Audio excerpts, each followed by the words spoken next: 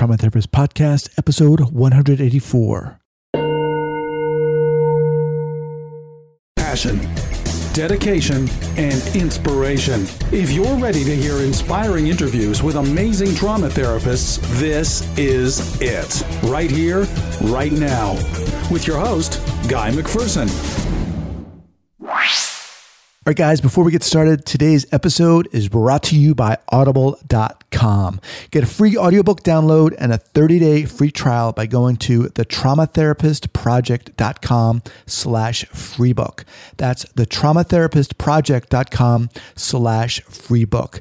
They have over 180,000 titles to choose from for your iPhone, Android, Kindle, or MP3 player. Look, if you're like me and you love reading, just getting information from every angle you can, Audible is a great way to go. They have titles like The Body Keeps a Score by Bessel van der Kolk, as well as Trauma and Recovery by Judith Herman, in addition to every other genre. They also have an amazing return policy, which I actually used last week. If you don't like the book, just go back in. Once you're a member, hit return, click on return, and that's it. Done. No questions asked. I love it. Once again, get your free book by going to thetraumatherapistproject.com/freebook. Let's get started. All right, folks, welcome back to the Trauma Therapist Podcast. My name is Guy McPherson, and just really excited to introduce my guest this morning, Mark Wolin. Mark, are you ready to go? I'm ready. Thank you for having me, Guy. You're welcome. Mark is the director of the Family Constellation Institute here in San Francisco, and he's a leading expert in the field of inherited family trauma. A sought-after lecturer, he has taught at the University of Pittsburgh, the Western Psychiatric Institute, Kripalu, the Omega Institute, the New York Open Center, and California Institute of Integral Studies. Mark specializes in working with depression, anxiety, obsessive thoughts, fears, panic. His book, It Didn't Start With You, How Inherited Family Trauma Shapes Who You Are and How to End the Cycle, has just been published by Viking Penguin. Mark, just a little bit about yourself. Share with our listeners where you're calling from, where you're from, and then let's dive in. I'm here in the Bay Area, originally from Pittsburgh, Guy, and I've been in this field for many, many years. All right. So we start off here, Mark, with a quote, a mantra, something to kind of set the stage for what you're going to share throughout this interview. What would you like to share with us? It's actually a Theodor Retke quote from the beginning two lines of a poem. The poem is called In a Dark Time, and the beginning lines are, "In a dark time, the eye begins to see. I meet my shadow in the deepening shade." And repeat the author of again.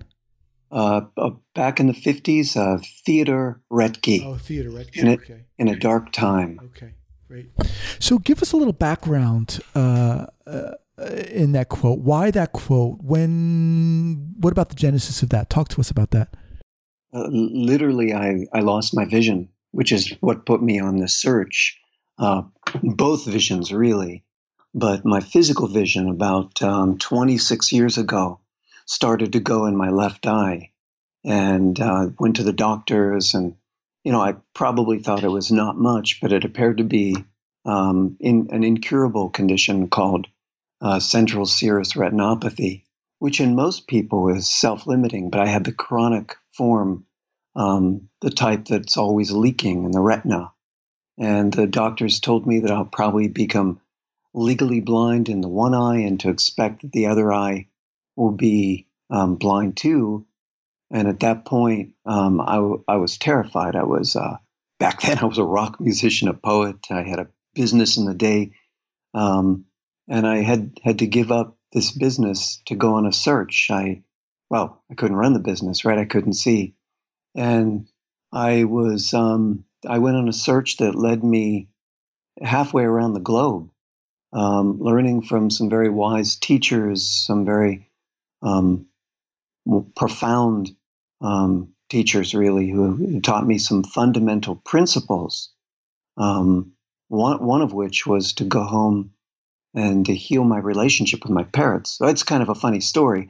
I was waiting in line all day in a in an ashram for this particular master to have a satsang, a meeting, spiritual meeting. And I waited all day, and I got to the front of the line. And by this time, I couldn't see very well, but I was doing a lot of meditation, and I thought he was going to comment on how deep my meditations were going. And instead, he looked right at me. I guess I should say he looked right through me, and he saw what I couldn't see. And he said, go home and heal your relationship with your parents. And I was livid, right? I traded my parents in. I didn't need them anymore, so I thought. And I didn't want to hear what he said. And I went to even a greater spiritual teacher, and I waited in line all day, and 8 hours, and I finally got to the front of the line, and the guy looked at me, and the same thing. He said, go home and make peace with your parents. They could see, literally, they could see what I couldn't see. And here I was to go home. I heard this second time to make peace, but I had a completely broken relationship with my parents. And I didn't understand at the time, but it was inherited family trauma that stood in the way, and the anxiety from which that was really the basis for my eye condition. So my eye was still doing about the same. It wasn't doing really well, no matter what I was trying. Juice fasts, hands-on healing, supplements. So I decided to go home and make peace with my parents. But this was quite a feat because, to give you the background, each of my grandparents had been orphaned in some way. 3 of them lost their mothers when they were babies or toddlers, and the 4th lost her dad when she was 1, and ultimately her mom's attunement, her mom's attention. And so this pattern of being broken from a mother's love was what passed forward in my family. I remember being 5 or 6 years old when my mom would leave the house. I'd run into her bedroom, and I'd never see her again. I'd pull open the drawers, and I'd bury my face in her nightgowns and her scarves just to smell her scent, thinking that would be all I'd have of her left. I'd never see her again, which was true in my family, right? They lost all their mothers. I shared this with my mom 40 years later, and I said, Mom, when you would leave the house, I would go into your room and cry into your clothes. And she looked at me and said, you did that too? Oh, wow. I did that when my mother left the house. And the funny thing is, my sister's now reading my book, and she called me and said, you did that too? No. Oh, my God. This feeling of being broken from a mother's love. And that's what I did. It was very hard to heal these broken relationships with my parents because there were breaks in the bond, breaks in the attachment. But I did so. And sure enough, even though I didn't care about it at that time, I learned to be okay no matter what my vision, no matter what my eye was doing, the eye underneath was okay. But strangely, my vision returned after I healed my relationship with my parents. And then for the last 20 plus years, I've been teaching these principles in my work. Wow. Well, let's get into that. But first, Mark, thank you so much for sharing that story. I mean, that is touching and profound, and there's just something so intimate about that. And it begs the question, how did things unfold for you? How did you get into this field? What happened? Tell us the story there. Well, here I was back then, not knowing what I was doing, but I was being led, 25, 26 years ago, learning that there were some fundamental principles about presence and staying with uncomfortable sensations and healing relationship with our parents, no matter how broken it was. There was something in that brokenness that is, as I learned through the years, traumas repeat for the hope to resolve. So we see these repetitions, and we see, Freud even 100 years ago called it repetition compulsion, right? We're going to repeat aspects of traumas in the hope that we get it right. But I think in the greatest view, there's something about the trauma that wants to heal. So it recurs. And as a practitioner, I mentioned that poem that in a dark time the eye begins to see, I meet my shadow in the deepening shade. As a practitioner, I started to walk alongside people into the places they often, don't want to go. One of my tools is looking at a client's worst fears. Because our fears, they unconsciously guide the choices we make and the choices we don't make, choices that would be healthy for us, healing for us. And what I've learned is often these fears, they don't originate with us. I learned that, of course, in my own story. But, science is now backing up this idea that we biologically inherit the fears and feelings of our parents and our grandparents.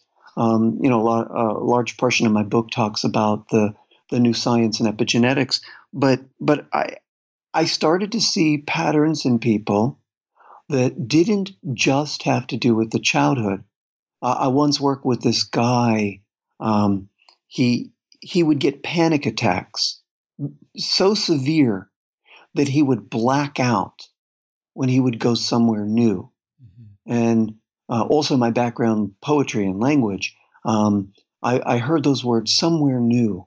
So he couldn't even go to a new restaurant. He couldn't even go to a new city. He couldn't take a trip with his family, a vacation. He was imprisoned in his house because the fear of going somewhere new would make him black out. The panic attacks would be so severe. Then he dropped the bomb. And he told me 74 members of his family died in the Holocaust. They were so here's the key, right? They're suddenly taken from their homes to somewhere new, a concentration camp, where they're murdered. And it wasn't until he made this connection that his panic attack subsided. He knew about the Holocaust trauma in his family, of course, but he never made the connection. He never made the link that he was carrying it in his genes, the way his genes expressed. And afterwards, he could take vacations with his family. How I got into it, I would see cases like this, cases that, do we have time for one more? Please, yeah. One of my first cases, and I was, the metaphor again, I was shooting in the dark. One of my first cases, I was working with this young woman, 24-year-old woman who was a cutter.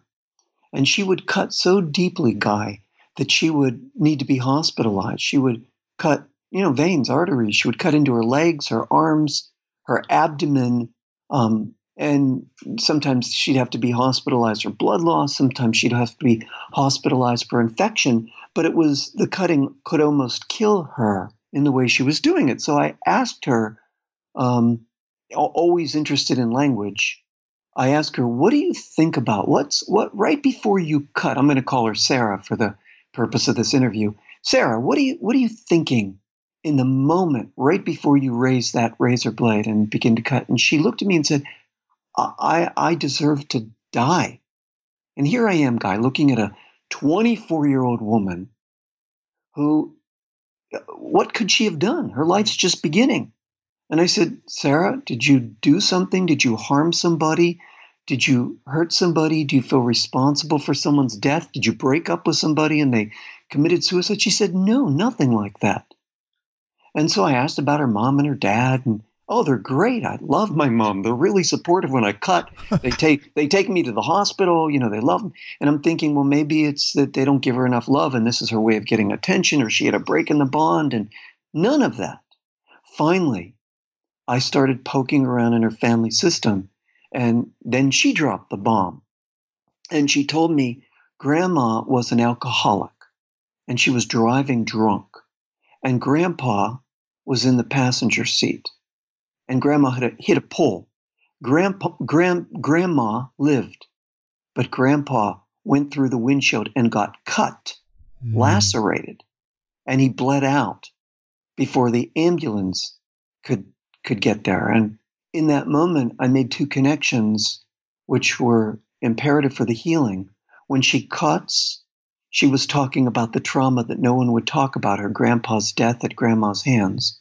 And when she felt she deserved to die, it was grandma who felt she deserved to die. And I've discovered, actually, I work a lot with self-injury. Many times the self-injurer, many times, not always, is acting out two impulses at the same time, victimizing oneself and then feeling victimized by oneself. And then sometimes that might be looking at unconsciously a perpetrator and a victim in our own family history. So it's crazy, right? Yeah. We're looking not just at our own childhood, but we have to look at this landscape that took place before we were born. Yeah, I mean, you're talking about a lot of things here, and I really appreciate you kind of bringing out or highlighting how you're working and kind of identifying this these different aspects, i.e. the intergenerational trauma in a sense. So when you started out, I kind of want to go back and just get this piece here. When you started out, you said you were seeing these different cases. Had you been working as a therapist and then started seeing these cases and then moving into this, quote unquote specialization of trauma, or how did that evolve for you? Well, I was first a meditation teacher. I'd spend many years teaching meditation and mindfulness, and then I did a lot of physical body work. I started out with the Upledger work, the biodynamic cranial work, the orthobionomy, neuromuscular therapy, certified in many of those. Then I became a hypnotherapist, a clinical hypnotherapist working with the body, a body-centered hypnotherapist. And then I took trauma trainings. And all along, I consider myself an educator, really, because all along I've seen that we need to look back at the family traumas that we inherit. Science is telling us, I could talk about the science if we needed to, but it's just telling us now in the past few years that these are biologically inherited fears and feelings that we're born with unconsciously. It was my eye condition that healed, that I inadvertently developed something called the core language approach, where I teach people to become detectives of their family history and uncovering the clues in the words they speak. When a trauma happens, it leaves a breadcrumb trail. Mm-hmm. It leaves these clues, and I teach people to hear their own trauma language. Mm-hmm. So those two people that I talked about, and locate where that language or those traumas originate. That one woman, when she gave me the words, I deserve to die. That was our trail. That was our breadcrumb trail, because it wasn't her that deserved to die. It was her grandmom.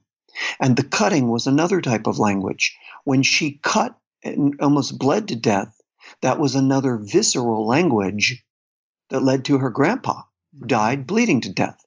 And that other guy talked about, the guy in the Holocaust with his family, when he would black out whenever he'd go somewhere new, hearing that quality of somewhere new, these were the things that led me, Guy. Mm-hmm, I started to hear language. Yeah, I see dead people. No, I'm kidding. What I hear is I hear language, right? When I work with people, I'm listening beneath what they're saying, and I'm not getting into the story they're telling as much as I want to hear that deeper story through the language. Yeah, I really appreciate that. And this is really, this for me right now is kind of a gold nugget here, in a sense that I know it is for our listeners as well. It sounds to me, Mark, like you're not just taking everything at face value. I mean, to use a kind of weak expression, but it's that you're looking beyond, hearing beyond, sensing beyond, and incorporating the wholeness of the client, and not just, okay, this client is cutting, what's their issue, in a sense, right? What's their problem? It's beyond that. That to me is so rich. And how did you begin to see that? I know you use those two examples, but can you lead us into that process of how you got there, how you developed that focus or that lens? Yeah. I started to work with people, on many levels. First with the body, then as a hypnotherapist, but body centered. And it was this language. So I'd start to ask people, which I develop in my book. It didn't start with you. I developed this way of questioning, this way of hearing, this way, as I said, I teach people to become detectives, to do this themselves in that book, but to hear for example, one of my questions is to look for the worst fear, as I mentioned, and it's one of my questions I ask people I'll say, hey, Guy, and this is rhetorical, I mean, you don't answer, but Guy, if your life suddenly went down the wrong path, if things suddenly fell apart, if things came undone, and this is a feeling you've had your whole life, Guy, it feels like maybe you've even been born with it. What's your worst fear? What's the worst thing that could happen to you? And this question bears gold. It gives me a way of seeing the traumas in the early childhood or the traumas in the family history.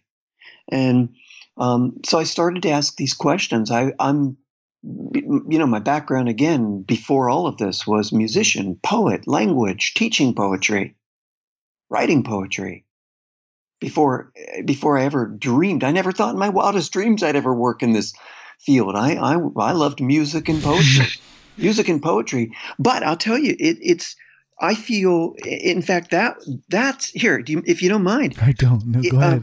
In many ways, healing trauma is akin to creating a poem. Both require the right timing, the right words, and the right image. So then when all those three of those elements align, something meaningful gets set into motion that we can also feel in our body. For example, if our pacing isn't in tune with a client, if we arrive too quickly at their healing image, that image won't take root because we got there too quickly without building the resources or building the arena where that image can drop into the body. Or if we arrive at the words that comfort them too early, they might not be able to take those words in. Or if those words aren't precise, if they're not precise, they won't be able to hear them or resonate with them. So in many ways, it's my background in poetry that is what guides me in trauma. I see when I look at what heals us, I look at images. It's images what heal us. Mm-hmm. When we arrive, well, let's do it in the negative. When we walk around with a negative image, my childhood was cruel. My mother was cruel. My childhood was difficult. My dad was abusive. My immune system is weak. These images cast a blueprint. They lay a blueprint for how our life's going to go. They're the foundation. So if we think life is difficult because our childhood was difficult, our therapist is going to be difficult, the healing is going to be difficult, they cast a blueprint for how our life will unfold. So we have to shift these inner images. We have to find, as we know, we have to have an experience which is large enough to overshadow our old trauma feelings, our old habit of feeling bad. And then we have to practice the feelings of this experience, the new feelings. So for me, I look at what's the image that can create that new feeling. What are the words that can create that new feeling that we can practice?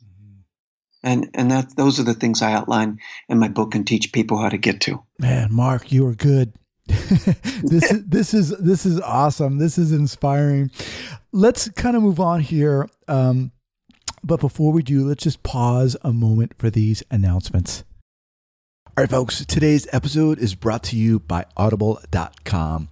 I've teamed up with Audible to get you a free audiobook by going to thetraumatherapistproject.com/freebook. That's thetraumatherapistproject.com/freebook. They have over 180,000 titles to choose from for your iPhone, Android, your Kindle, MP3 player. Look, if you're like me and you love reading and you like getting information wherever you can, whenever you can, from all over the place, this is a no-brainer. They have titles such as Trauma and Recovery by Judith Herman, The Body Keeps a Score by Bessel van der Kolk, and my recommendation most recently is Tribe by Sebastian Junger. Awesome book. They also have a pretty incredible return policy. How do I know this? Because I've used it multiple times. Once you remember, just go in, click on return, and that's it. You get a free book. You get another shot at getting another book. Sound good? Get your free audiobook by going to thetraumatherapistproject.com/freebook.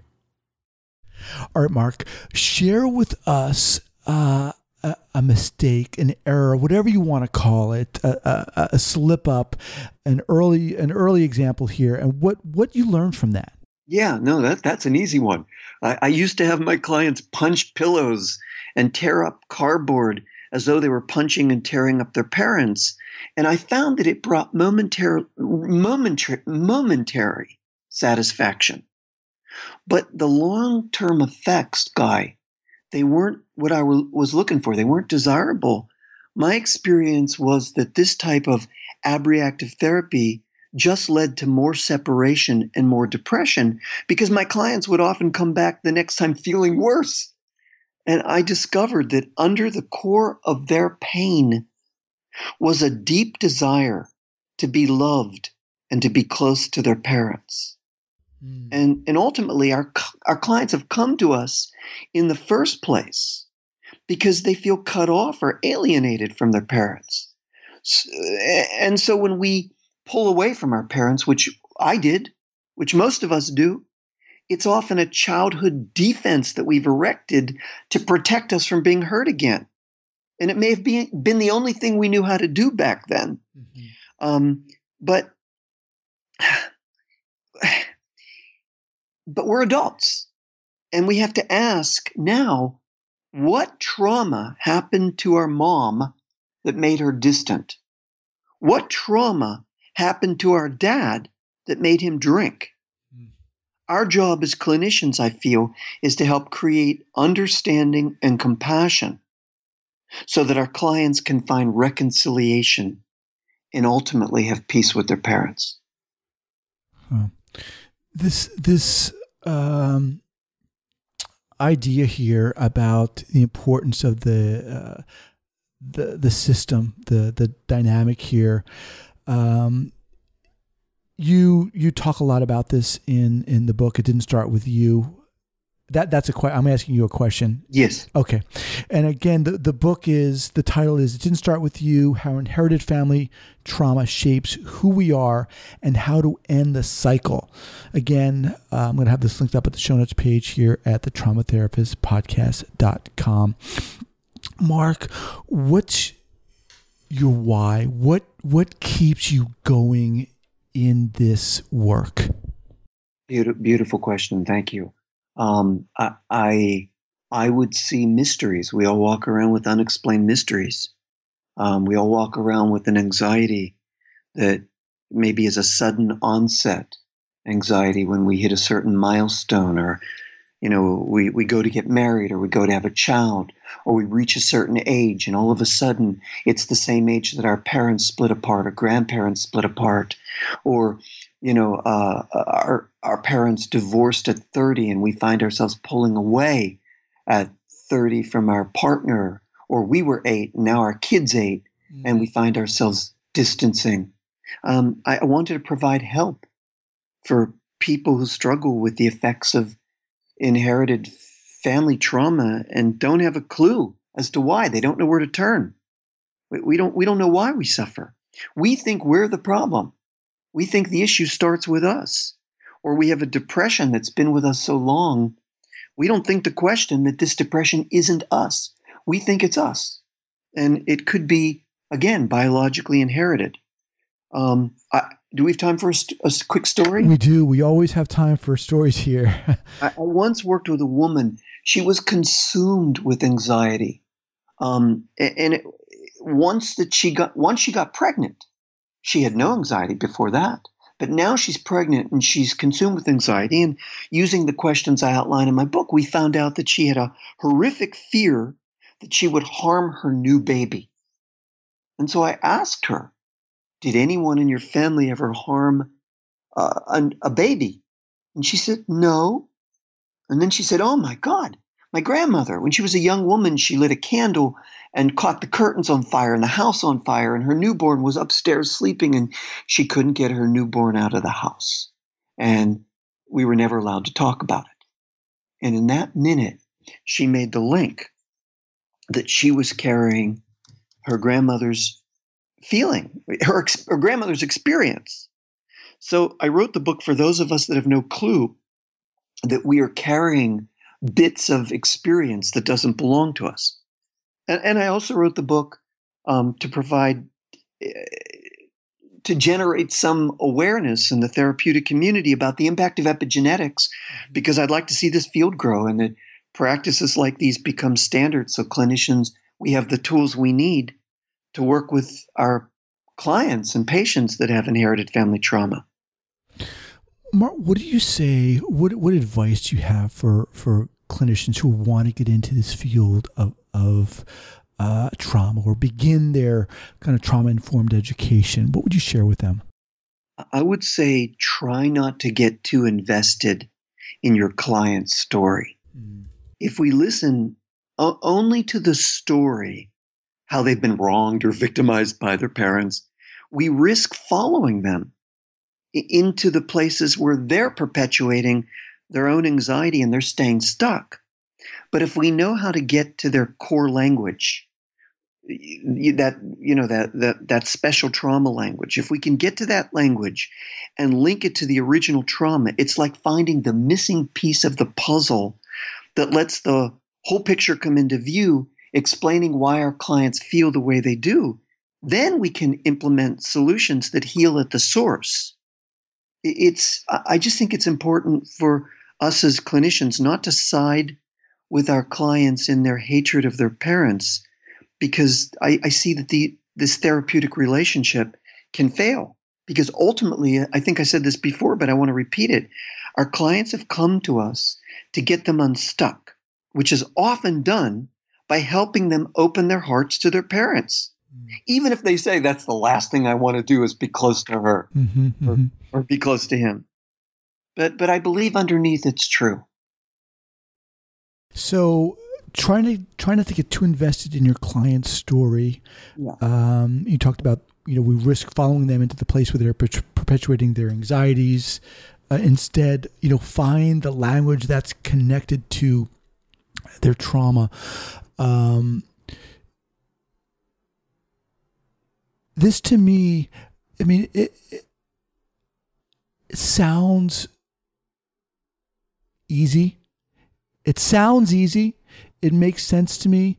It sounds like, this requires some sophistication. Obviously, this requires some work. Obviously, we're not saying, anyone can do this, but when you speak, Mark, I get the feeling that you're not as you've talked about before, you're not just listening to their story. You're kind of hearing, you're seeing, you're taking everything in. That requires a lot. Wouldn't you agree? Guy, I lay this out in my book. I really do. I don't mean to plug the book here, but I wrote the book for those of us who struggle and for clinicians who know nothing about inherited family trauma, nothing about core language.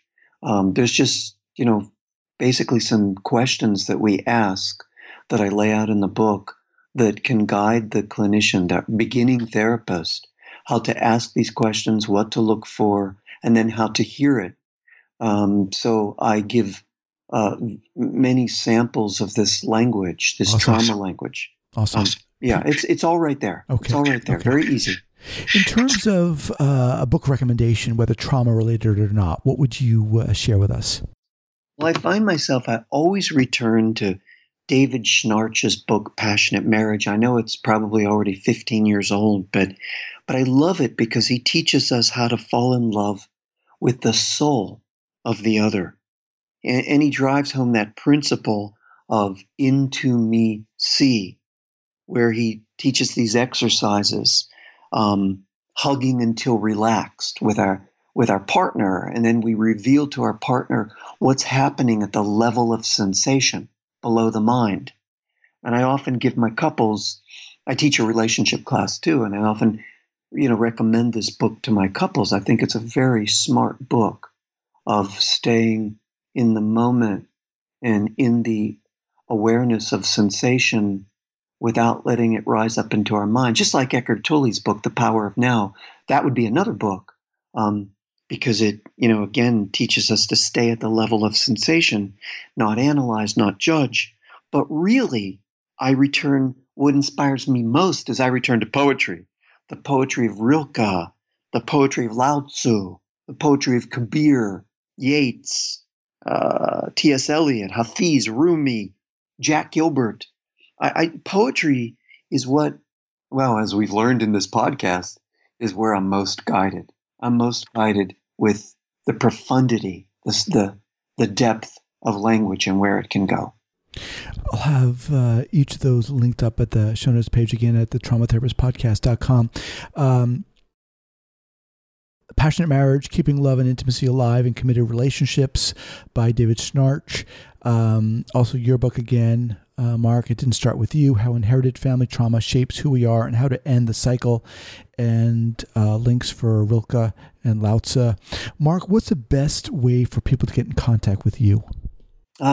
MarkWollin.com, www.markwolyn.com.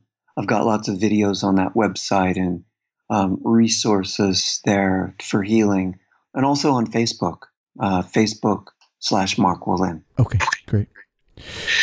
Mark, it's been a pleasure. I want to thank you so much for taking the time to share your own experiences and listening to you talk. It's so inspiring. I love this because it makes me want to be a better clinician, a better therapist, and a better human. And I don't say that lightly. I mean, this is what this is all about. So thank you for sharing your passion with us today. Oh, Guy, thank you for having me. I really enjoyed talking with you, and it's been an honor to be on your podcast. Take care. Take care.